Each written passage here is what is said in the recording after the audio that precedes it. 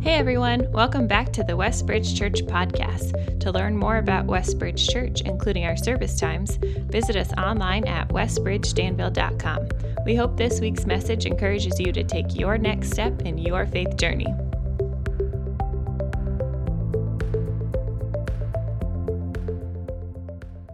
Good morning, everyone. My name is Sally Stewart. For those of you who don't know me, my husband is Matt. We have a junior in high school named Lucas who are also here. Many of you, if you have any preschoolers in the preschool Sunday school program right now or have had, may know me by my name, Miss Sally, or more familiar, Hey Teacher. For those of you who just dropped your children off to me a few minutes ago, don't worry, they are having a great time with Rachel and Kimmy, probably having their goldfish crackers right now, so I'll get back there in just a few minutes. I'm not here this morning to talk to you about the children's ministry, although I'm sure Kimmy and Lindsay would be thrilled to have you. If you're interested, talk to them. I know they're looking for volunteers for the day camp. I actually this morning was asked to talk about the 21-day Go Reach training program that is going on right now. A couple of decades ago, I used to be a school teacher, so I like classroom and audience participation. So please raise your hand if you are receiving those text messages every morning right now for the Go Reach training program. Great. So if you're not, or if you're not sure what that is, about 2 weeks ago, the church started sending out short videos every morning about 7 a.m., which is sort of an evangelism training program for those who have signed up for it. Now, I'm going to be honest with you, evangelism is not what I would consider my strong suit. So when I heard about it, at first I was like, I don't know about that for me. Then I was asked to talk this morning, so I decided I better sign up for it. So I did. And I've been receiving those along with a lot of other members of the church every morning.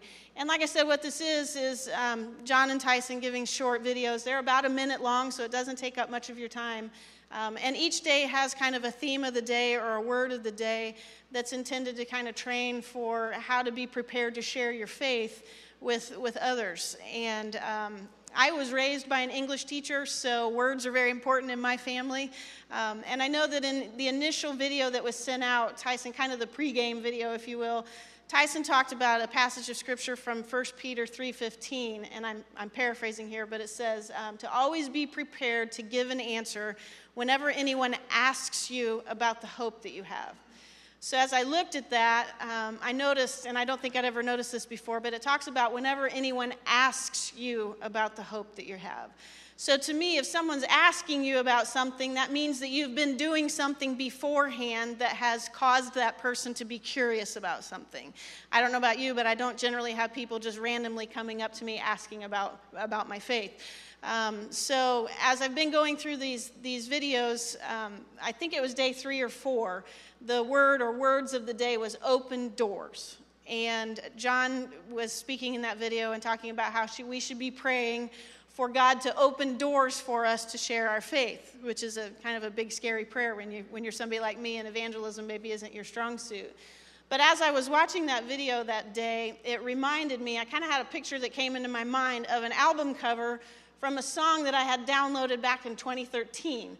I saw kind of the picture of this album cover, and it's a song by Jason Gray, who's a contemporary Christian artist, called With Every Act of Love. And the album cover has probably 16 or 20 doors on it. They're all different colors. They're beautiful doors, probably from all over the world. It's a really neat piece of artwork. And there's a line in this song, I think it's the bridge. My husband and my son are the musical folks in the family, not me, but I believe it's the bridge part of the song. And the lyric goes, God put a million doors in the world for his love to walk through. One of those doors is you. And so as I've gone through these videos and have been listening, I've been trying to keep in mind to be an open door, to be an unlocked door, to be a door that God's love can come through. I know that personally, if I'm being honest, most of the time I'm probably a fairly tightly locked door and God has to kick pretty hard to get it open. So as I've been watching these videos, that day 3 or 4 video has been kind of where I've been going with that, is trying to be that unlocked door, whether it's at the grocery with the cashier or at a restaurant with your server, or with your own family, with the people I work with. I'm trying really hard to be that unlocked door for God's love to walk through, to be one of those millions and millions of doors that he's put on this earth, and try to remember that lyric as I'm going through to that.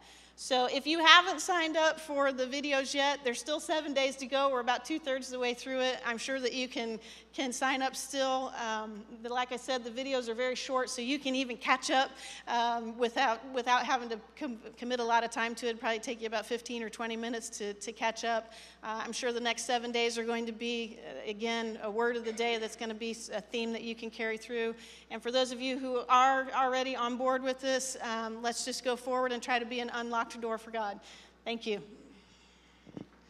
Amen.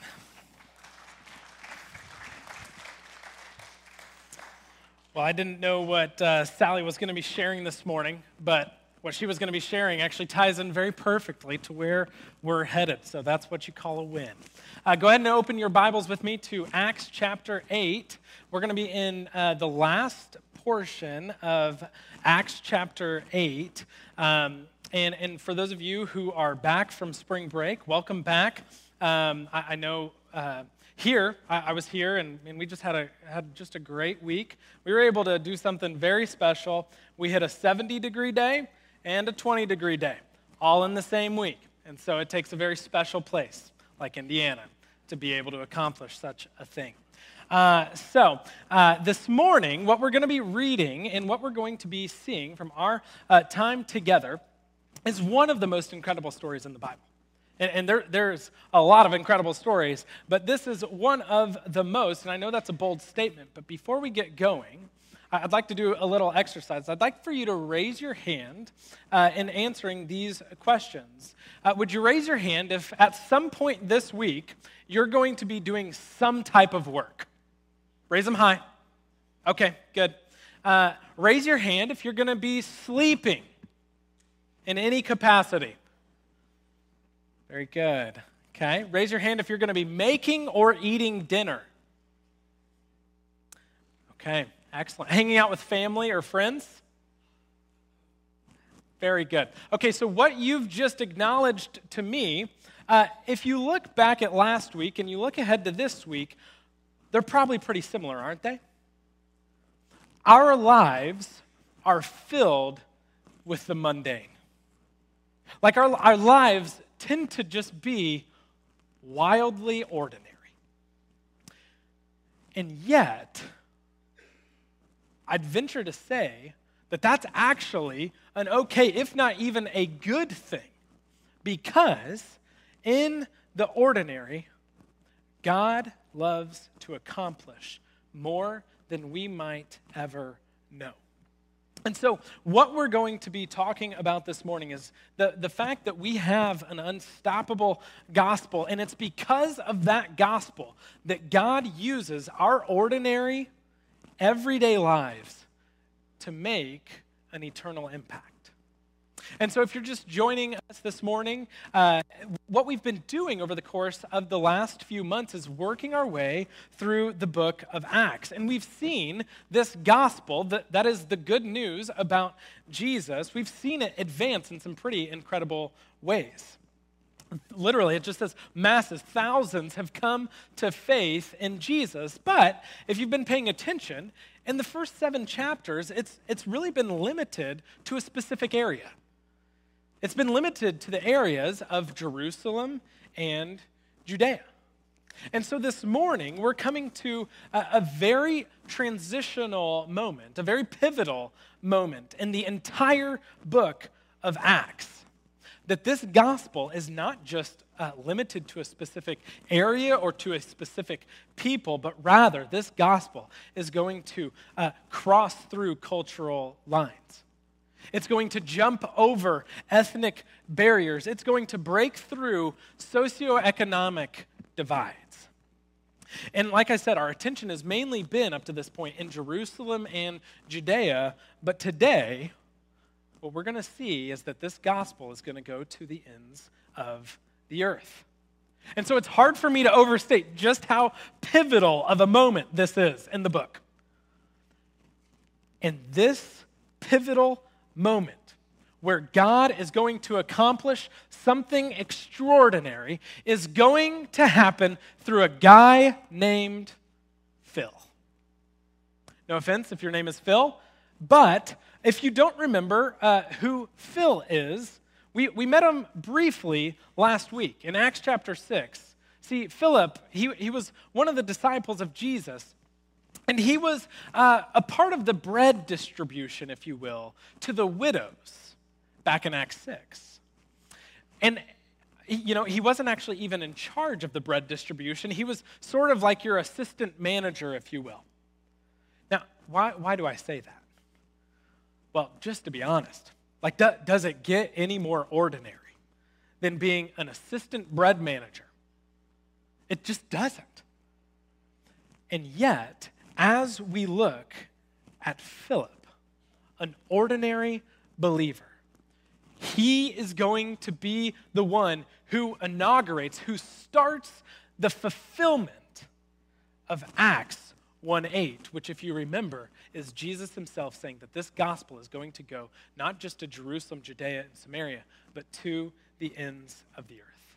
And so as we read through this story together, I'm going to highlight two truths from the story that I'd like us to see, and then we'll finish with two implications for our lives together. But the first is this, that God is providentially working. God is providentially working. And when I say providentially, I mean his providence, that God is directing, he is guiding, he is governing all that there is in the world in his wisdom and his love and his care. And so when I say that he's working providentially in this story, what I mean is that it's unmistakable who's orchestrating these events. It's undeniable who's in charge. And at the end of our time together, I'm going to talk about why that's such a comfort to us. But then the second thing that I'd like us to see is the example of Philip. See, if you were here last week, you'll recall that the Bible is all about God, who God is and what God has done for us in the person of Jesus. And so I want to be careful, because when we read our Bibles, we want to read them in the way that Jesus himself did. In Luke 24, where every story points to Jesus. So all of the heroes of the Bible, from Moses to David to Philip, point to Jesus. All the law, the prophets, they point to Jesus. The scriptures love to point us to Jesus. And often they do that through showing us faithful examples of followers of him. And so in the life of Philip, we have a faithful example that we too, as Jesus followers, can learn from. And so what we're going to do is just read kind of verse by verse, and we'll pause along the way. But before we do, let me just pray. God, would you help us get from this text exactly what you would have for us? Just ask that you would teach us. Help us to see what you want us to see, to learn what you want us to learn. We pray all this in Jesus' beautiful name. Amen. So, Acts chapter 8, verse 26. Now an angel of the Lord said to Philip, "Go south to the road, the desert road that goes down from Jerusalem to Gaza." Okay, let's pause. From the very first verse, we see that God is the one providentially working. The angel of the Lord, that is God himself, instructs Philip to head from the city of Samaria and go south down to Gaza, about a 60-mile journey. But I don't want to rush too quickly past this, because I would like for you to put yourself in Philip's shoes. There has just been this huge gospel outbreak in the city of Samaria, and Philip's played a role in that. They have just seen people who were paralyzed be able to walk. They have seen people who were deathly ill be healed. They have seen people who were so unlikely to come to faith in Jesus, and they have. So much so that if you look back in the early verse of verse 8 in chapter 8, you'll see that the gospel has taken root in this city in such a way where the city itself is described as having great joy. This is a sermon for another time, but it's worthwhile to note that the gospel has profound implications for our societies. But now, Philip, being in that area, seeing all that he's seen, being a part of all that he's been a part of, and now God wants him to go. And Luke, the author of Acts, he wants us to see this clear contrast.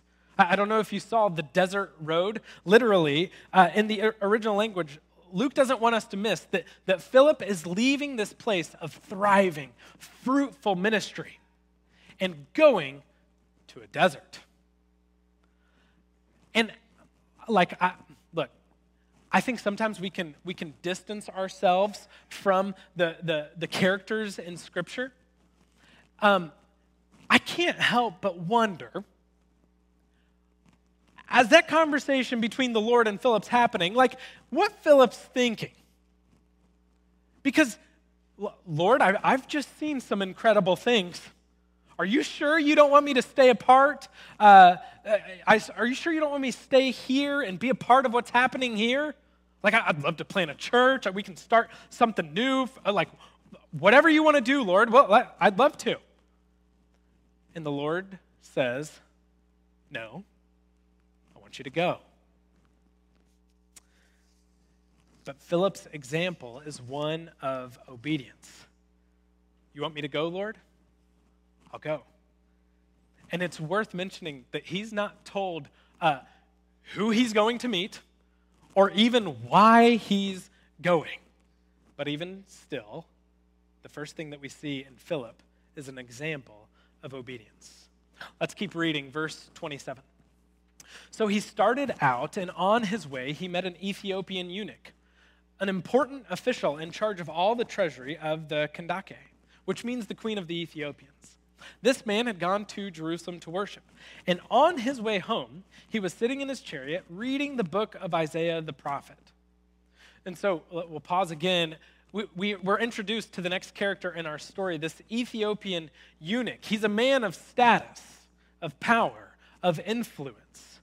He's in charge of the treasury. So you can think about it, he's almost like a modern-day CFO, if you will. In Ethiopia, when we think of Ethiopia, we think of it as the country of Ethiopia, understandably. But in biblical times, when it says Ethiopia, it's really referring to anything south of Egypt. All of Africa, anything south of Egypt, which means that the kingdom of Ethiopia was massive in those days. So much so that in ancient literature, Ethiopia is literally described as being the ends of the earth. So we don't know exactly where this man is from, but it was anywhere south of Egypt. But I don't know if you caught this. Did you notice that he has a scroll of Isaiah? How did this man get that scroll? They didn't have the modern day printing press, so this would not have been an easy thing to obtain. But once again, we see that God is providentially working. But Luke doesn't just draw our attention to the fact that the man is an Ethiopian, meaning that he did not look like Philip. Racially, they could not have been more different.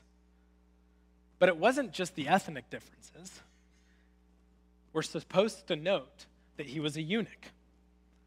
And I hope that you're asking the question that goes with good Bible reading, why? Why in the world is this man a eunuch?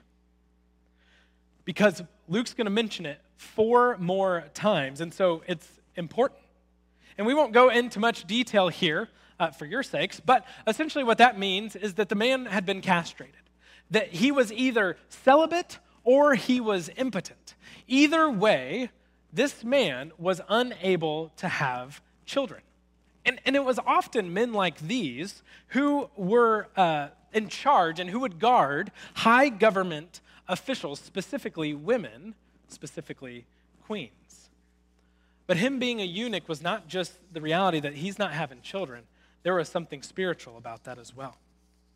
Did you catch that he was coming from Jerusalem, the place where they would have gone to worship God? Some scholars say that this would have been anywhere between 1,000 to a 1,200 mile journey, some 4 to 6 months. And then, once he arrived, what him being a eunuch would have meant is that he wasn't allowed past a certain point in the temple. He would not have been able to get into the inner courts. He would have been excluded from full participation. In other words, what that means, he would have known full well that he was an outsider, both physically and spiritually. So this man of status, of power, of influence, he's searching. Like, that's what motivates you to travel some 1,000 miles. It's because his answers to his spiritual questions had not yet been answered. I can't help but wonder if he was tired of the gods that he was worshiping in paganism. I can't help but wonder if he was just weary with the emptiness and the dissatisfaction that he was finding in life. And so while on the outside, it seemed like he had it all together. He had money. He had power. He had influence. He's literally running a nation. But on the inside, there's nothing. And we know people like this, don't we?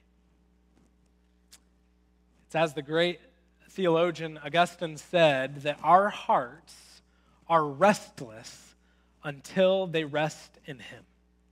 Our hearts are restless until they rest in God. And so it's worth noting at this point just how different Philip and this Ethiopian eunuch would have been. They were different racially, they were different sexually, and yet the gospel that Philip has transcends social norms, it transcends culture, it transcends ethnic barriers, and that's very important for us because in that we learn that Christianity is not tied to a specific type of people. It's not tied to a specific culture. And we're headed for the day where, as Revelation would say, every tribe, every tongue, and every nation will be around the throne of God saying that salvation belongs to our God. So let's keep reading in verse 29. The Spirit told Philip, "Go to that chariot and stay near it." Then Philip ran up to the chariot and heard the man reading Isaiah the prophet. "Do you understand what you're reading?" Philip asked. Again, we'll pause. As we keep moving, we see once again that Philip is Spirit-led. He's sensitive to go when God wants him to go.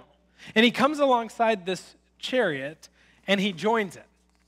I don't know if you have this image, but it's almost like Philip is just jogging next to this chariot. I don't know how fast chariots are going. I don't know if Philip's super fast, but he's joined it. And then, again, I can't help but wonder if Philip's, before that moment, he sees them afar off and he sees how different they might be. And I can't help but wonder how many excuses could have come to his mind. Like, man, this is going to be awkward. This guy doesn't look like me. I don't know what I'm going to say. Is this guy even going to listen? And I think that's instructive for us because as you think about your evangelism, and what I mean by that is sharing your faith with people about Jesus, when you think about that, it's almost always weird. Initiating spiritual conversations is almost always strange, even when God tees it up, like in this situation.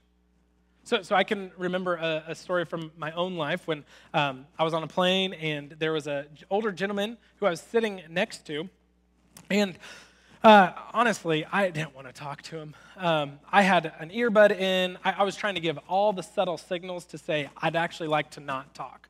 And so I have a book open even, but this older gentleman enters into conversation with me. And he begins to ask me, what I'm doing and what I'm studying in school. And, I'm telling him that at this time I'm doing a pastoral internship and it means I'm in Bible school, and that can always lead to all sorts of weird conversations. But I began quickly to ask him what he did and what he was up to. And come to find out, this man's father had passed away. And he was flying home to go be at the funeral.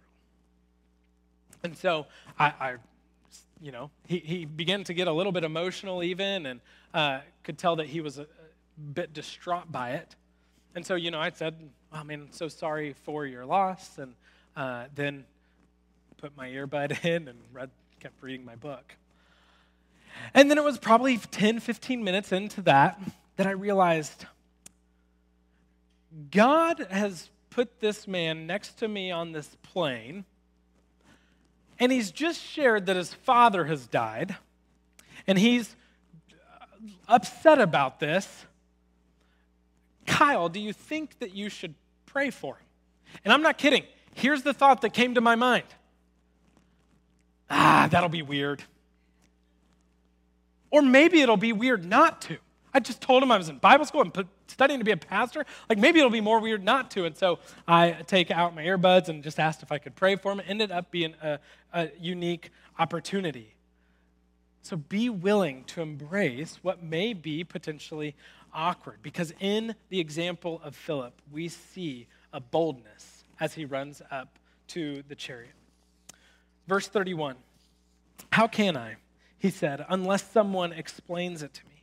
So he invites Philip to come up and sit with him. This is the passage of Scripture that the eunuch was reading. "He was led like a sheep to the slaughter, and as a lamb before its shearers is silent, so he did not open his mouth. In his humiliation he was deprived of justice. Who can speak of his descendants? For his life was taken from the earth." The eunuch asked Philip, "Tell me, please, who's the prophet talking about, himself or someone else?" Then Philip began with that very passage of Scripture and told him the good news about Jesus. As they traveled along the road, they came to some water, and the eunuch said, "Look, here's water. What can stand in the way of my being baptized?" And he gave orders to stop the chariot. Then both Philip and the eunuch went down into the water, and Philip baptized him. When they came up out of the water, the Spirit of the Lord suddenly took Philip away, and the eunuch did not see him again, but he went on his way rejoicing. Philip, however, appeared at Azotus and traveled about, preaching the gospel in all the towns until he reached Caesarea. This is one of the last times we'll see Philip. But once again, God is providentially working, because the passage of Scripture that the Ethiopian eunuch is reading from is from Isaiah 53. And there are few better passages to explain the gospel from the Old Testament than this chapter. That Isaiah in this chapter is talking about this suffering king, a king who was willing to give his own life, even for people who had rebelled against him. That instead of his people living in glad relationship with him, that they had rebelled against him. But this suffering servant, he had come, he had lived, he had died, and he rose from the dead so that all who would trust in him might have eternal life, everlasting joy, and lasting satisfaction. And so we see the Ethiopian respond to the gospel at this point. And I'd just like to encourage you. I know some of you, you've been coming to Westbridge for quite some time now. And you've been exploring what it means to follow Jesus and what it means to trust in Jesus for the forgiveness of your sins. And I'd be remiss to not invite you to respond to this gospel just like the Ethiopian does here. To believe in Jesus. It is not an accident that you're here this morning. And from this story, we learn that there are no barriers that stops the gospel from getting through. No, your sexual background, your family background, there are no barriers. You only need to believe in Jesus. For others of you, you have believed in Jesus, but you haven't yet taken the step of baptism, where your faith goes public, where you declare to this church and to the world that, man, I'm following Jesus regardless of the cost.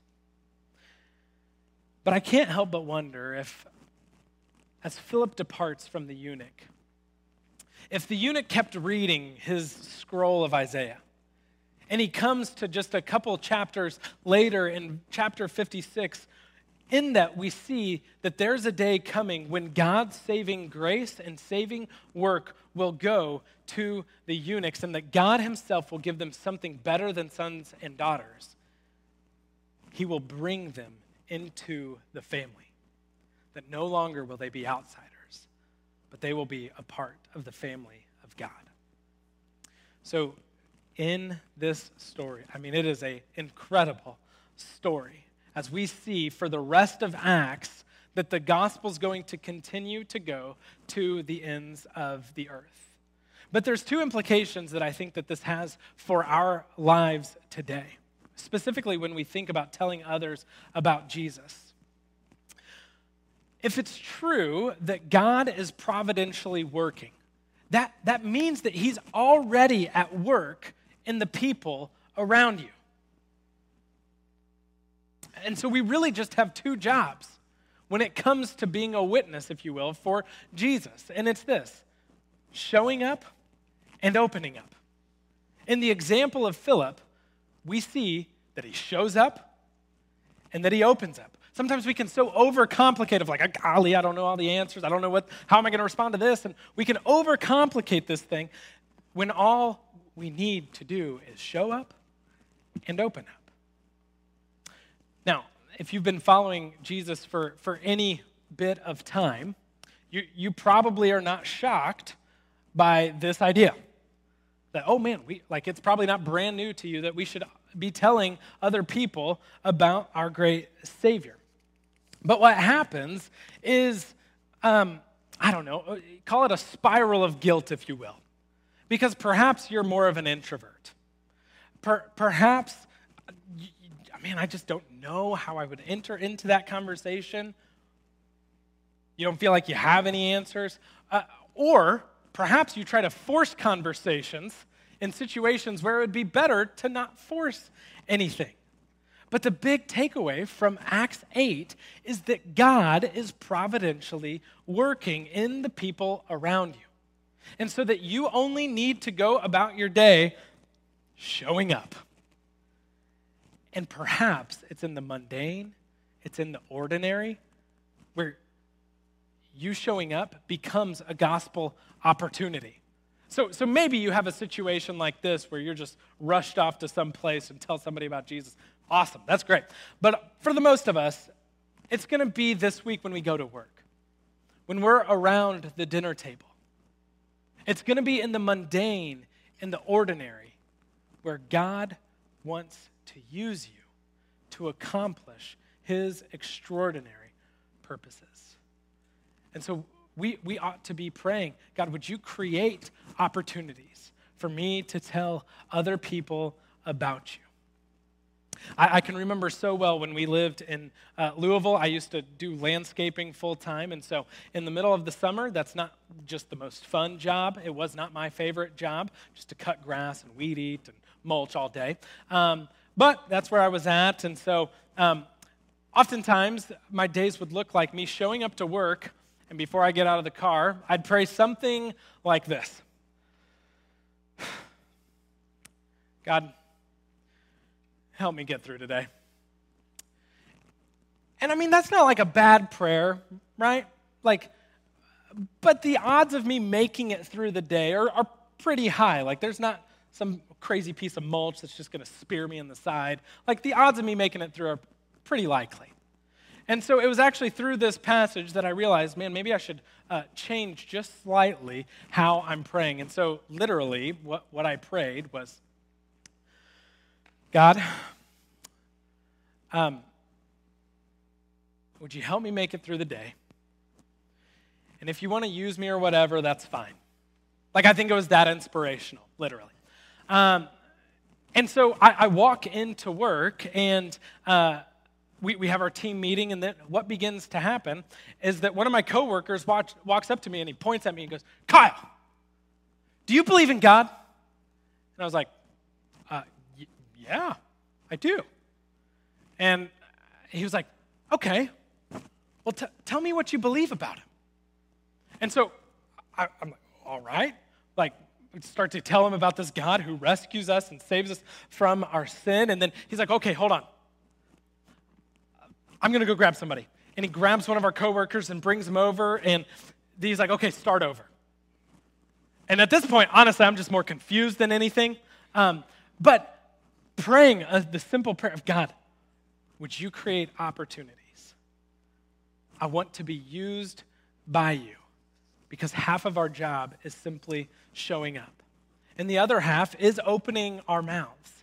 We have to open our mouths in order to speak about Jesus. But again, did you notice in the example of Philip that he enters this conversation not with like, do you know where you're going when you die?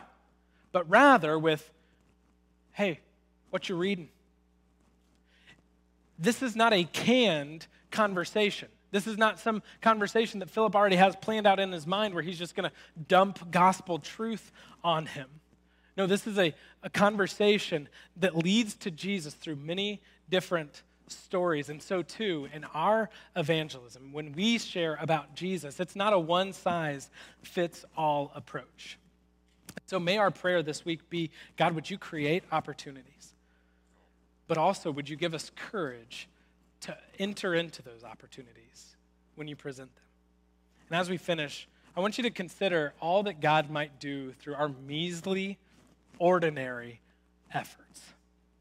Because perhaps you know this, that, like I said, this is one of the last times we even see Philip. He just fades off to the background, and it's unlikely that Philip and this Ethiopian ever met again. But if you know anything about church history, you know that it would just be a couple hundred years before the gospel would literally explode on the continent of Africa, so much so that some of the greatest theologians that we've ever known, from Tertullian to Athanasius to Augustine, are Africans. And I can't help but wonder if they would trace their spiritual lineage, if you will, back to the conversation between Philip and this Ethiopian. And so, as ordinary believers, may we be faithful to share this unstoppable gospel, because it will make an eternal impact. Let's pray. God, so would you do just that for us? Would you create opportunities, even this week, as we all go back to work and back to school? Would you create opportunities? But would you also give us courage to enter into them? We pray this all in Jesus' beautiful name. Amen. As we dismiss, just two quick announcements. Here in a couple of Fridays on April 15th, we will have a Good Friday service. That'll be April 15th at 6:30. It'll be a time of prayer and reflection on the work that Jesus has done for us. And then we'll have Easter Sunday that following Sunday. What a great opportunity it would be to invite a friend who doesn't know Jesus. So with that, have a great rest of your Sunday. You are dismissed. If you were encouraged by today's talk and believe it would be helpful for others, please be sure to subscribe or share. To experience other messages or find helpful resources, visit us online at westbridgedanville.com.